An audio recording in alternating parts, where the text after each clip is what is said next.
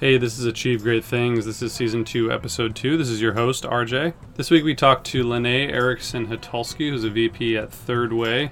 We talked to her back in May of last year, and we're getting an update from her on sort of what her take is on where we're going as communicators and on the political and advocacy front.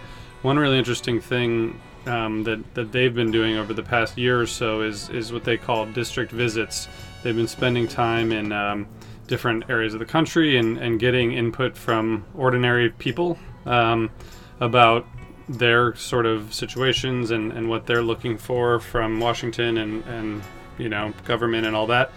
One of the things I found really fascinating about these kinds of discussions is just that there's so much to learn. I'll put a link in the show notes, but Third Way has tons and tons of data and information reading out from the 7 different areas that they spent time in talking to people. So if you're interested in that and seeing what normal Americans are thinking about politics and the economy and things like that, this should be really interesting to you. And Lene also leaves us with a little bit of advice on how to communicate with Americans that we might not already or automatically be connecting with. We also talk a tiny bit about guns and about immigration because she works on both those issues, and of course there's been a lot of movement on those issues recently, and we end on a bit of a hopeful note in terms of the gun debate potentially changing. So we appreciate you listening. We hope you enjoyed this conversation with Lene.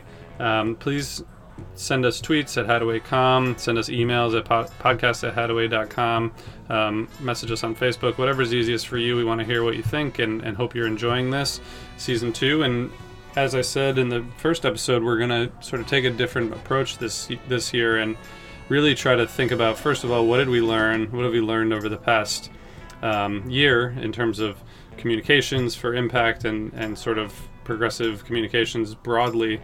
And then later on in the year, we're going to turn towards, so what do we do now? What do we do in 2018? So we hope it'll be educational and interesting and maybe fun for you. So thanks for listening, and we'll catch you next time. Appreciate your support.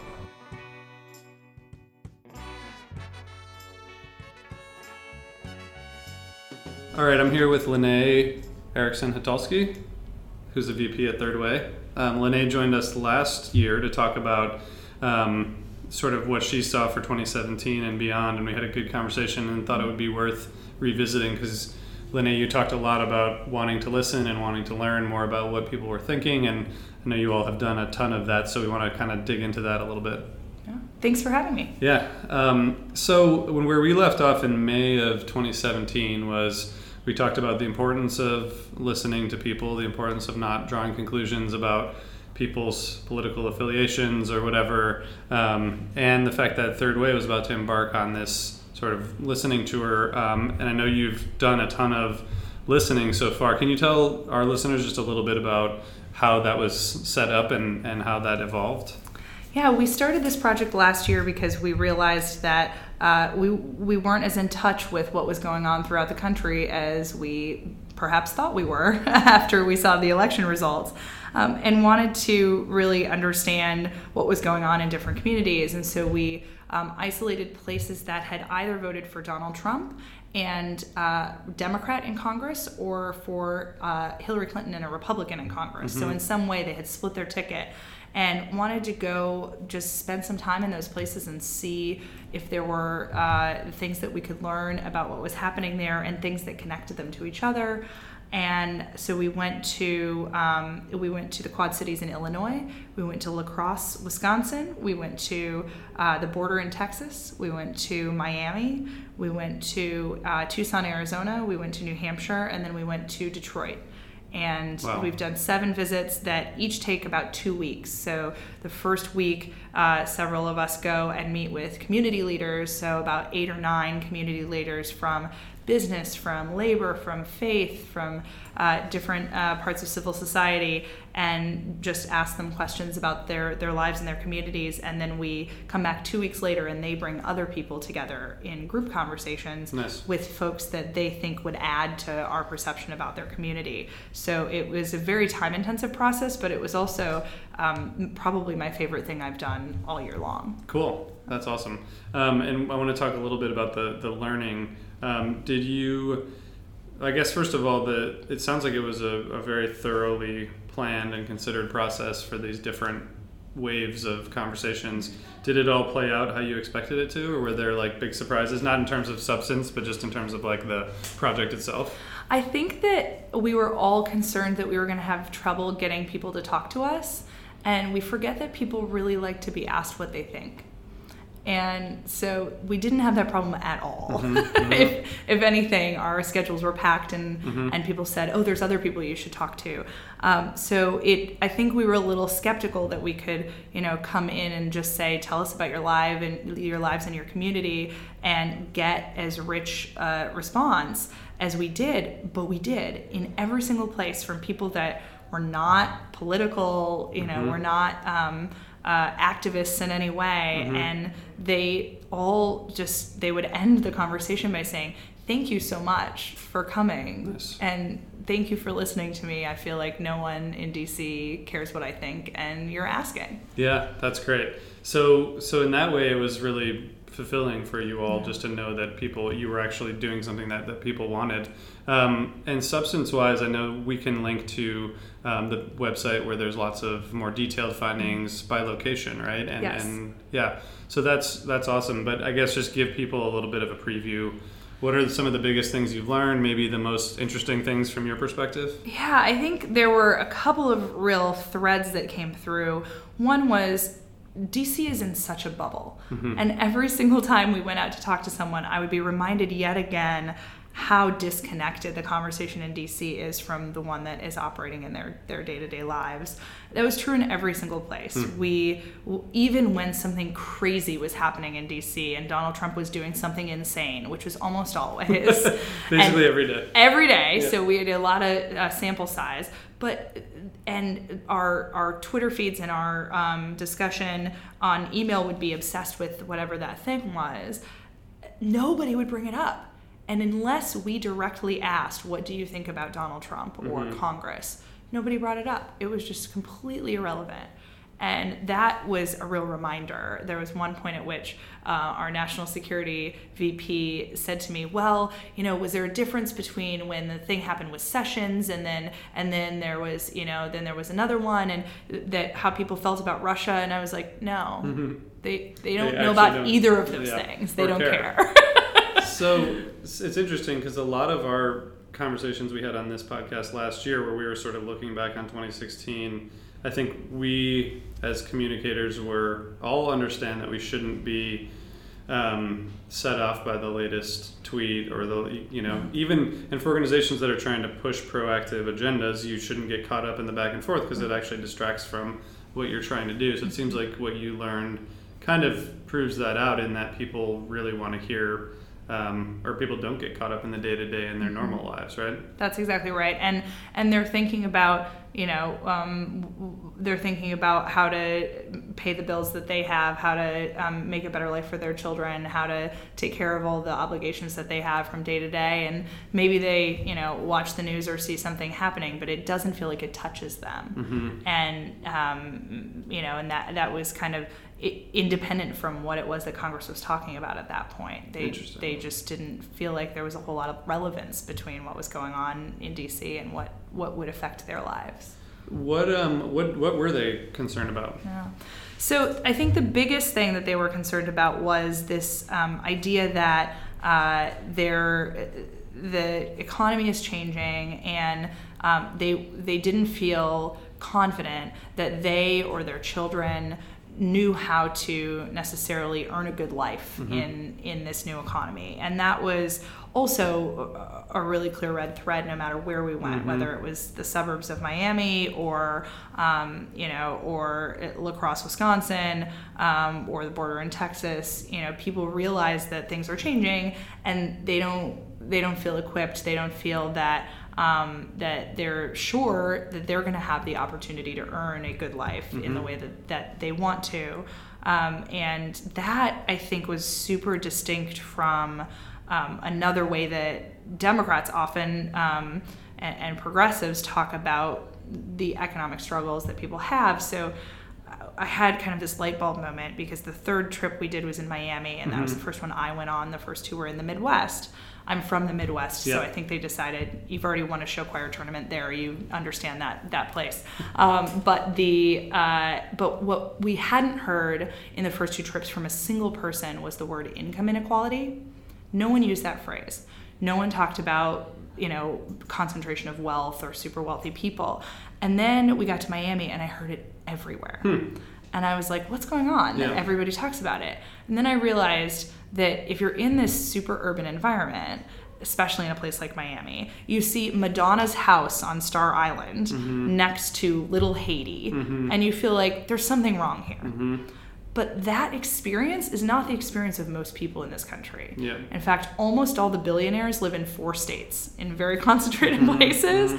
And so if you were in the Quad Cities of Illinois, where I grew up, the rich person was the pediatrician, and he had an outdoor pool, and that was a really big deal.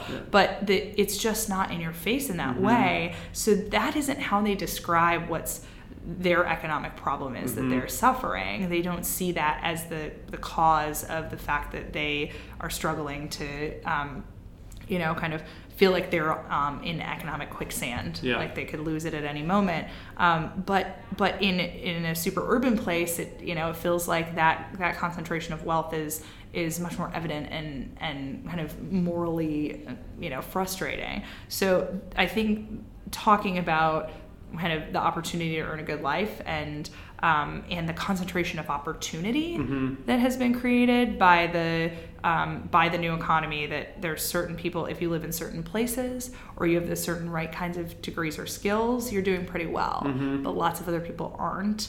And that opportunity has been concentrated. That is, we think, a more effective way to communicate with people, because then you can talk about how do we spread the opportunity that has been created to more people and more places throughout the country.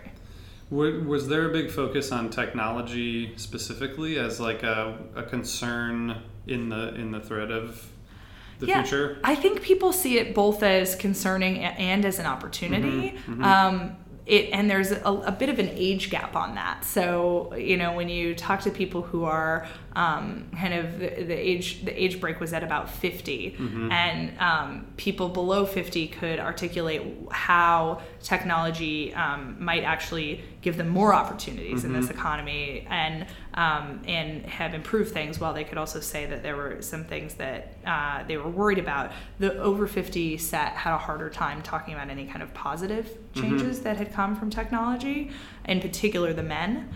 The women usually could, but the men had a difficult time. But when we have asked people, and we did some public opinion research over the past year that proved this as well, when we asked people to kind of pinpoint what is the one thing that's caused this, they say it's not one thing, it's lots of things. It's it's globalization, it's trade, it's the world becoming smaller, and technology is a part of that. It's it's lots of different forces, and they kind of resist the urge to define it as just simply one thing. Interesting. But I don't think they're most of those folks are not working in a factory that they are going to get replaced by a robot. They don't see it as directly as that. It's just that things are shifting very quickly now, and change is happening at such a faster pace than it was before, that they feel just a little destabilized. Well, to what you said before, men have a harder time understanding most things. I think that's part of the problem with where we are in the world. But in terms of the kind of future, I guess, what do they want from government or from us in this bubble in DC, or from anyone who's kind of working on specific issues? Were there themes that kind of emerged in that way? Yeah, definitely. And there's one was that no matter where we went, everybody loved where they lived. They talked about how great it was to live where they live and why they chose that place. Or maybe they didn't choose it, and they had grown up there all their lives, but they would just wax poetic about how great the place was that they lived and how proud they were of that. And so they don't want to be told that they have to go somewhere else in order to make it in the economy, to have the life that they want. And I think that especially folks who are, kind of in the more elite or in the urban elite in particular might say like, well, those towns are dying, so just like move. And that's really difficult for people to hear. They like the place that they live. And when I was just in Detroit, I was talking to one of the city managers, and he said that their like city managers motto for the state association of city managers in Michigan is we love where you live. And I feel like that's the opposite message to what they often hear from elites. So I think that was really clear, that they don't want to be told like just pick up and move somewhere else where the opportunity lies.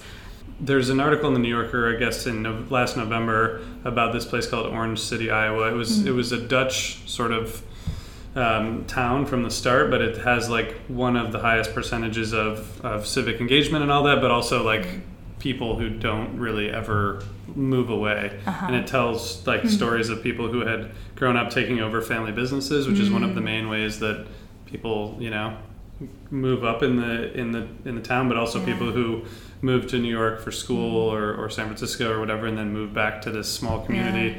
And it made me think that, that's something that we, as you said, like we being elites, but elites generally, like it's just something that people look down upon, right? Like and it does, like, to me personally, seems kind of boring to live in a really tiny place.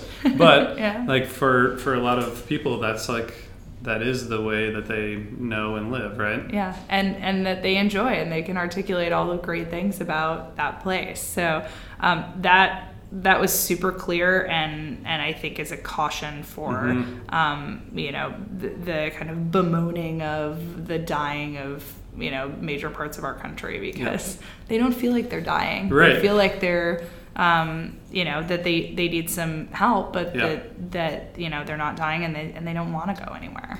So I have a couple of follow-ups on that, but just quickly, like, what was the most interesting regional anomaly or difference that you saw from all these different places? I mean, it sounds like there was a lot of similarities, but you mentioned the Miami story about economic inequality. Were there other examples like that of things that were just different from everywhere else? Yeah, there was. So there were a lot of differences in how race played out in the conversations.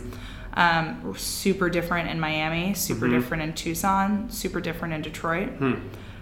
Super different in New Hampshire, but it was pretty striking, because it came up a lot, but always with a slightly different tone or veneer. The conversations in Detroit were very difficult about that, and it wasn't new, right? It was feeling that there was some very old and entrenched racism that is still driving decision making in Detroit, and both with members of the public and with policymakers, and that felt difficult and kind of stuck, because it had been that way for such a long time.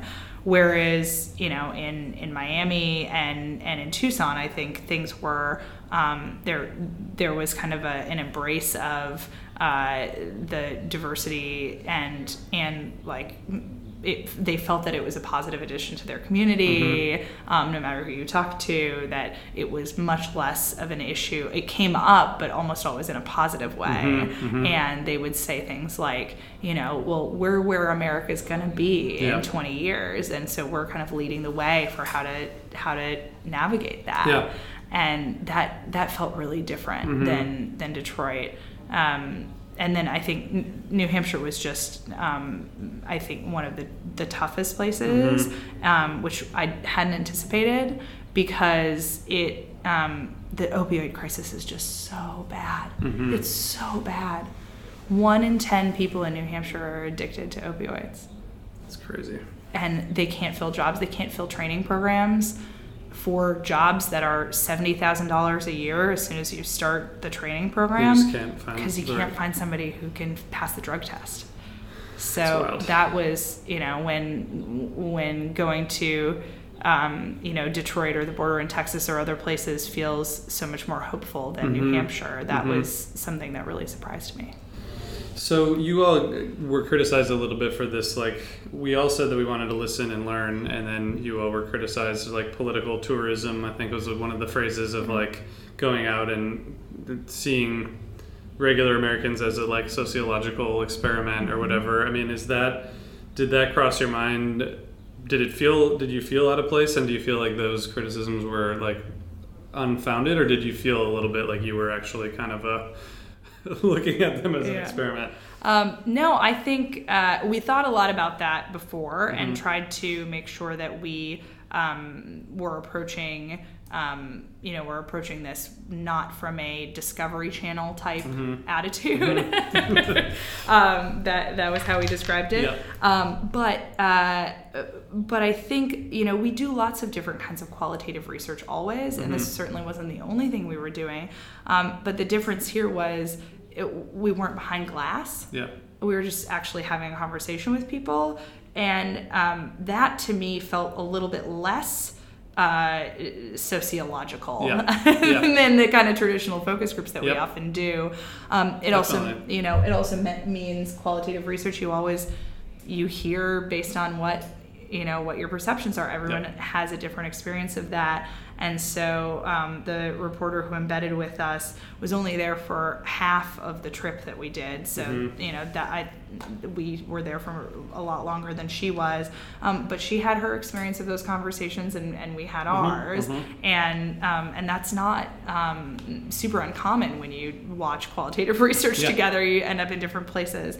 But I think the thing she was surprised about was, or that she differed on from us, was this level of anger and, like, is there an anger or resentment out there?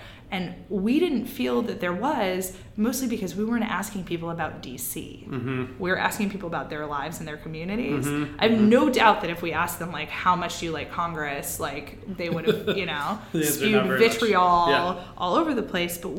But it wasn't because we were trying to avoid that. It was because we know what they think about Congress. Yeah, right. We're trying to get some other information. So that's fair. So I do think there's always a risk if you go into a community that you seem like a voyeur, and that you have to be really careful about that. But we used a presidential campaign advance team, like, to do this so that we weren't just going in and knocking on random people's doors, and felt like we did it in a respectful way, and that it gave us a huge window into what's really going on across the country in a way that we just couldn't get around our think tank conference table. So this season of this podcast, we want to focus on both what we learned in 2017 and some of the advances and victories that we had in contrast to 2016, but then also what we can do about it. And I'm curious, just for people who are listening, who are communicators for advocacy organizations or foundations or other mission-driven organizations, what do people want to hear about? How can we communicate with a broader audience of Americans who care about the issues we care about but might not be hearing them in the same way? I think that most people want to hear what we're for and not just what we're against, and that they already know what they think about Donald Trump, and they're not that interested in talking that much more about it, because they already know what they think about him.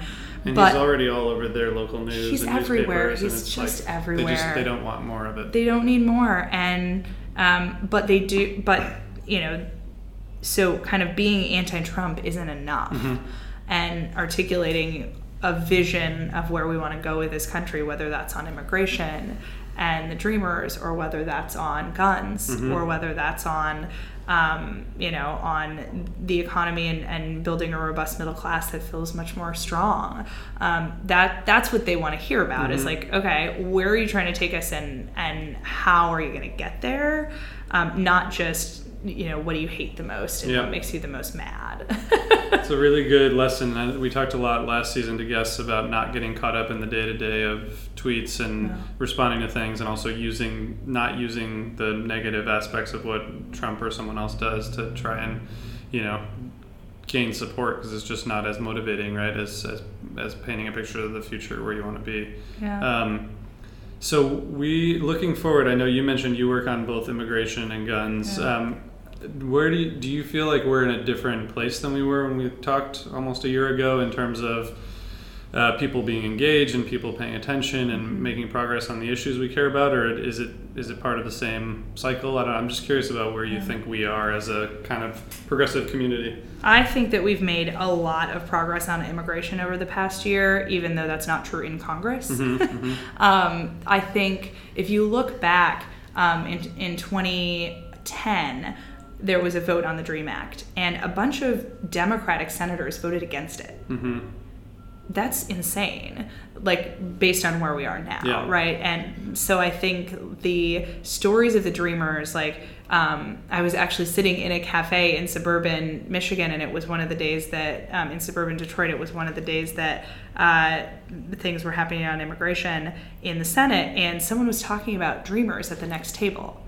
And they knew what Dreamers was, and I just don't think that word would have permeated back then. And I feel like the immigration movement has done an incredibly good job of putting stories and faces on the people that we're talking about, kind of similarly to what happened with the LGBT movement, and change the perception of who it is that we're talking about. Yeah, that's a good point. And that is incredibly powerful. So now, some person at the next table is talking about Dreamers and can explain what that is, and can put a human face to it, and then that's who they think of when not criminals trying to jump over a brick wall or whatever, or under the fence. So it's that I think has come a long way, and it will accrue then to the benefit of other people beyond Dreamers, and the Dreamers have been insistent about that. Like, these are my parents, these are this is my family members, I'm in a mixed status family, so that it's not just them as the as the privileged, like the good immigrants, and everyone else is bad. I think they've tried to expand those stories and faces in a way that's been really effective. So I want to let you get back to your job, because I know you have a lot to wrap up before you get to actually take a vacation, which is, I'm sure, well deserved. Do you think it was the right decision for Democrats in the Senate to kind of push, for the DACA compromise and not give in to the wall funding and all that? Like, do you think that's going to affect either the outcome of that issue or elections at all, or in either way? I think that the immigration debate right now is mostly going to affect elections, not with swing voters. That there's obviously a hardcore Trump base that cares about basically only that, and then there is a increasingly active base of people on the left and throughout the Latino community that feel that these attacks have not just been on immigrants but on Latinos writ large, that they've been very racialized. And so I think that we will hopefully see a real uptick in political engagement amongst that group, in the same way that we did after the Sensenbrenner bill and other things in 2006, when there were just horrible attacks in English only, and we're gonna jail people who help any undocumented immigrant. That spurred a wave of activism and voter registration and engagement with the Latino community, and that could happen here too. I don't think swing voters are paying enough attention to it, and there's going to be 4,000 scandals between now and then. They're going to remember the details of the back and forth, but boy, it's pretty clear to me that Donald Trump did not want a deal, because the things that Democrats were willing to agree to, they gave him something on every single thing, and then they just walked away. So I don't know how you could criticize the Democrats for not trying to find a solution on this when you look at what was actually on the table. They agreed to way more concessions than I thought they would do, because they know that these are lives of real people on the line, and the Trump administration just walked away and said no thank you. So I don't think that'll have a huge impact with the swing folks so much as the base, but it may really spur some energy amongst the Latino community that I think will not accrue well to Trump.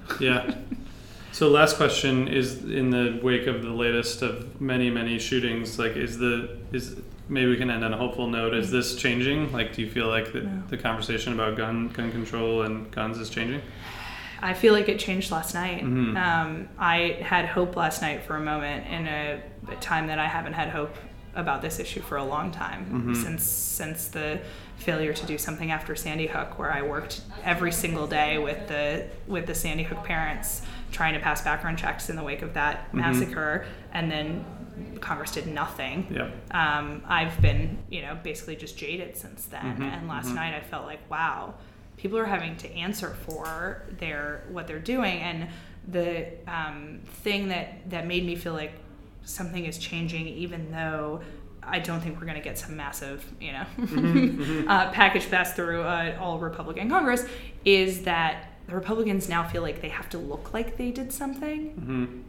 And even if it's small, they might do something where they're giving a little funding for training for teachers or, police officers in schools or something like that, or small fixes to the NICS system, or they ban bump stocks or something that isn't to scale with what we need, but they can say they did something. That's a change.